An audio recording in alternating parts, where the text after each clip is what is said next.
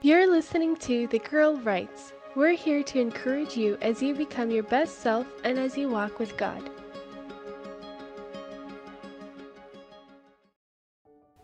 The Gift of Suffering by Jennifer Tudoroyo. I almost don't feel qualified to talk about suffering.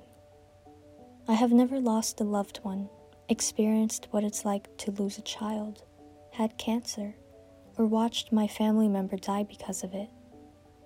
What do I know about suffering? This question kept flashing in my thoughts as I considered writing this article. But I realized that suffering is something that touches everyone. The things causing pain in my life don't look like situations I listed above, but they look like other things.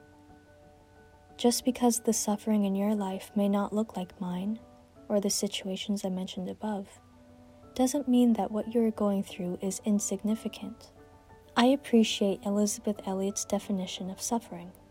Suffering is having what we don't want or wanting what we don't have. Suffering is never for nothing. Imagine that. All of us have things we don't want and don't have things we desperately want. Heaven is the only place where we won't have that problem. Suffering has arms that encircle every human on this planet. We don't exactly want to be embraced by suffering, but what if there is something very deep and purposeful going on when we suffer? What if our suffering is never in vain? Dear friends, don't be surprised about the fiery trials that have come among you to test you. These are not strange happenings. Instead, rejoice as you share Christ's suffering. You share his suffering now so that you may also have overwhelming joy when his glory is revealed. 1 Peter 4, verses 12 and 13. I longed to understand the meaning of this verse in a deep, experiential way. I wanted to know what it means to be a partaker in Christ's suffering. That sounds kind of crazy, doesn't it? Who longs for suffering of any kind? I know for sure my human nature retreats from any pain. So why does the Apostle Peter talk about rejoicing and joy in the same verse that he tells us about the fiery trials? I also understood that verse to mean that I will only have exceeding joy at the second coming when God's glory shall be revealed. But what if God is planning to reveal his glory in our suffering? What if the fruit of that is joy, not only when Christ comes, but right now? Calamities happen every day. They can happen to any of us, whether that looks like watching your parents struggle to keep their marriage together, being overwhelmed at work, supporting a loved one fighting an illness, or reading a eulogy for the love of your life. Whatever it may be, something truly glorious is about to shine through. Do you think God allows these things to happen to people because he is a passive God who leans back in his throne and watches us suffer? Aren't 2 sparrows sold for a small coin, but not one of them will fall to the ground without your Father knowing about it already? Even the hairs of your head are all counted. Matthew 10, verses 29 to 30. He reiterates, who among you, by worrying, can add a single moment to your life? If God dresses grass in the field so beautifully, even though it's alive today and tomorrow it's thrown into the furnace, won't God do much more for you, you people of weak faith? Therefore, don't worry and say, what are we going to eat? Or, what are we going to drink? Or what are we going to wear? Gentiles long for all these things. Your heavenly Father knows that you need them.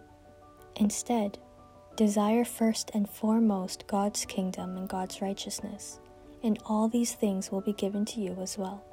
Matthew 6, verse 27, 30 through 33. Not just in Matthew, but throughout the Bible, we know that God works all things together for good for the ones who love God. Romans 8, verse 28. If God is not a passive God, but rather a detail-oriented, intentional, and selfless God who is intensely interested in everything that concerns us, then the calamities that come our way are not complete disasters. None of us are left to drift in despair, but are in the hands of a loving God. As we go through our trials and search to understand them, let us start our search on the fact that God is love.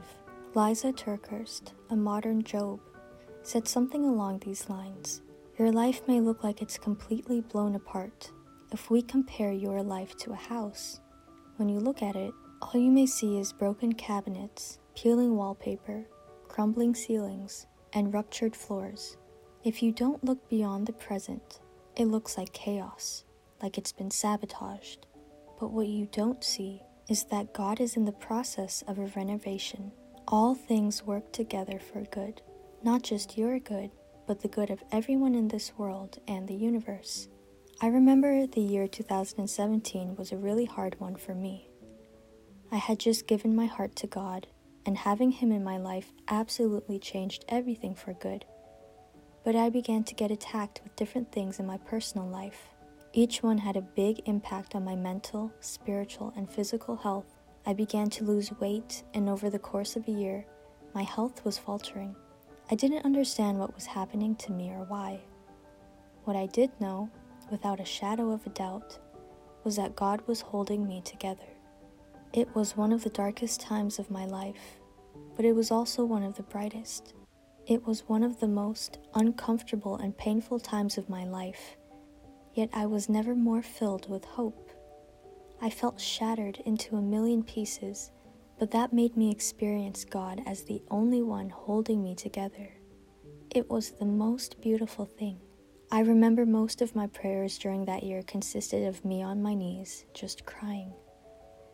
I wouldn't say too many words, but that was what filled me with comfort and hope. I came to God with everything and just allowed myself the luxury of letting it all out in His presence. Letting it all out included arguing with God and clinging to Him at the same time. I didn't feel Him there most of the time, but something within me knew He was.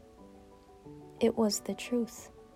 He held me there in my room while I kneeled, and every other moment of the day He held me. I don't have all the answers, I just have my testimony. Sometimes while I would go on an evening jog, I would have to repeat verses in my mind to keep anxiety from taking over. On one of those evenings, this thought wafted into my consciousness. What if God is right next to you, you just can't see Him?